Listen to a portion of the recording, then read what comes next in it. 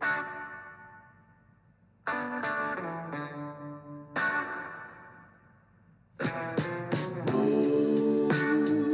morning and welcome to the Marcus Today pre-market podcast. My name is Henry Jennings and it is Monday, the 7th of August, and things do start to kick off into gear today with earnings falling thick and fast. CPU and DXC and Symbio and Mader Group as well out today. So we do see a few more drop, but of course Thursday and Friday will be the big days. Although tomorrow we do get to the likes of Aussie Broadband. All right, well, let's kick things off. And as always, this is general advice only, so please do your own research. Contact your own financial advisor regarding any of the thoughts, ideas, or insights in this podcast. Scores on the doors as usual to start things off for the morning. The Dow Jones closing down 150 points, or 0.4%. At 35,066, just closing above that 35,000 level. It had a high of 291 up and a low of 182 down. We are seeing volatility creep back in to the US market, and none more so than the VIX Volatility Index, which was up another 8.9% on Friday. So we are seeing a little bit of that complacency being shrugged off in the US on the back of, some of those issues that Fitch raised last week, and also some of the economic news coming out as well. The Nasdaq down 50 points, or 0.36%, at 13,909, so below 14,000. The S&P 500 below 4,500, 44.78, down 0.53%, worse than the Dow or the Nasdaq. So no middle for diddle for the US S&P on Friday. ASX SPI futures down 11 points, or 0.15%. We had a pretty wishy-washy kind of day on Friday, although we did have a bit of a late surge that took us higher, up 14 points, or 0.2%, 73.25, but 11 points knocked off on SPI futures. That, of course, is Saturday morning. They don't trade any over the weekend. Banks were pretty flat on Friday. Resources were better. So that is of interest. We also saw a European market slightly firmer on Friday after a bit of a drubbing the day before. Stock 600 up 0.3, FTSE up 0.5, Germany up 0.4, France up 0.8%. Looking at US 10 years, 4.04 unchanged there. 2 years 4.768. And Aussie 10 years pretty much bang in line with the US 10 years at the moment, 4.057. Bitcoin fell 0.8%, and the US dollar index pretty much unchanged. The Aussie dollar at 65.70. Looking at US dollar stocks, or US stocks overseas, Nvidia up 0.4, AMD up 2.4, Netflix up 0.1, Meta, the artist formerly known as Facebook, down 0.8, Tesla down 2.1. Amazon had a really good result. At least the market thought so, up 8.3%. Alphabeti Spaghetti down 0.2. Microsoft up 0.3. Apple was not the apple of anyone's eye last week after their results did disappoint a little bit. 4.8% easier. And US banks a little bit mixed, but mainly to the downside. JP Morgan down 0.2. Bank of America down 0.4. Wells Fargo down 0.7. Goldman's unchanged. And we did see CBA overseas down 0.3. ResMed took a big tumble over in the US market, down 18.5%. So that follows on from the big fall that we saw on Friday for ResMed, and just this morning in Henry's takedown, having a look at ResMed as well. Looking at the mining stocks, we had BHP up 0.1% in ADR terms. Rio pretty much unchanged. Glencore up 0.2. Freeport-McMoran down 1.3. Vale unchanged. Anglo 0.3% down. Albemarle up 0.4. Sigma Lithium up 0.9. Livent up 2.2%.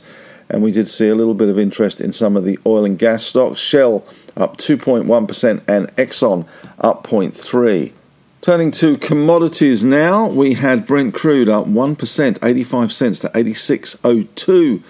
The WTI price up 1.47%, $1.20, 82.72, and the gold price up $8, nothing really, 0.4%. Platinum up 0.9 though, going well. Copper on the LME down 0.5%, nickel down 1.5%, aluminium up 0.3, zinc up 0.3, lead down 0.7, tin down 1.3%, iron ore slightly firmer, 0.9% better there for iron ore. So a little bit of interest in some of those commodity stocks. Turning to the US market in a little more detail, we do have futures at the moment on the US market slightly firmer.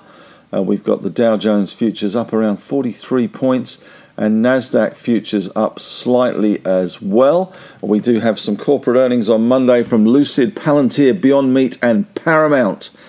So that is the latest spate of numbers. Of the 84% of companies in the S&P that have posted their quarterly results, about 4/5 or 80% have exceeded Wall Street forecasts. But let's face it, Wall Street forecasts were not particularly optimistic, to say the least. In terms of the action that we saw on Friday from the US, well, it was all about those jobs numbers, and we did get a better than expected number there. The number we were going for was 200,000 in terms of non-farm payrolls increasing. It was 187,000 last month, so a little bit on the soft side, which may give the Fed some heart that the measures are working. But the unemployment rate did actually drop to 3.5%, one of the lowest in decades.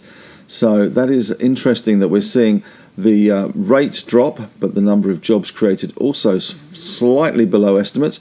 Average hourly earnings were up 0.4% from June, 4.4% from a year earlier. Again, both those numbers were stronger than forecast, and the overall participation rate held steady at 62.6% in July.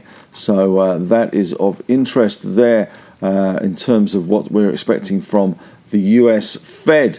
It does look continuing to be a bit of a mixed picture, to say the least, for the US markets, hence the sell-off, I guess, on Friday. In terms of what's happening in our market today, well, Dexus Retail REIT has delivered on guidance, reported a statutory net loss after tax of $8.4 million for the year, impacted by $41.3 million worth of asset devaluations.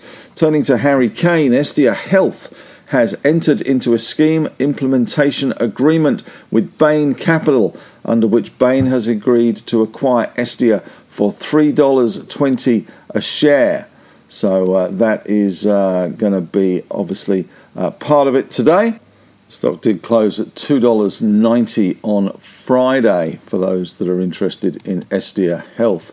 In other news out this morning, GUD Holdings has signed a sale and purchase agreement with Waterco to divest Davey Water Products for a total enterprise value of $64.9 million. JP Morgan has scrapped its US recession call. And we are going to see today as well, let's have a look at some of the broker upgrades and downgrades that we've got coming through. City Chic has been upgraded to a buy from a hold at Bell Potter. Target increase now to 70 cents from 42 cents. We've also got news out this morning from Invictus Energy, has reported preliminary field processing of the Cabora Bassa seismic survey, showing structural closure at multiple target intervals. So that's potentially some good news there. GQG Partners has reported 31 July FUM, that's funds under management, not the girls just want to have fun, 108.1 billion. A month ago it was 104.1 billion. So a net inflows of around 6 billion. They also had redemptions of around 0.8 billion from a UK pension fund. Dreadnought Resources out this morning completes first pass drilling at Yin Ironstone Complex. Resource on track for August 2023 there. And in other news this morning, Mesoblast has been downgraded to a hold from a buy at Maxim Group, whoever Maxim Group is. But now it is a hold, having fallen 50% on Friday. And that is about it today. So thanks very much for listening, and as always, may the trading gods be with you. Go the Matildas, go England. It's going to test my loyalties. If England win and the Matildas win, it is possible that England could meet the Matildas in the semi-final. We shall see. But thanks very much for listening. Have a great day. And we will talk to you again this afternoon or the members exclusive podcast at around 12 o'clock.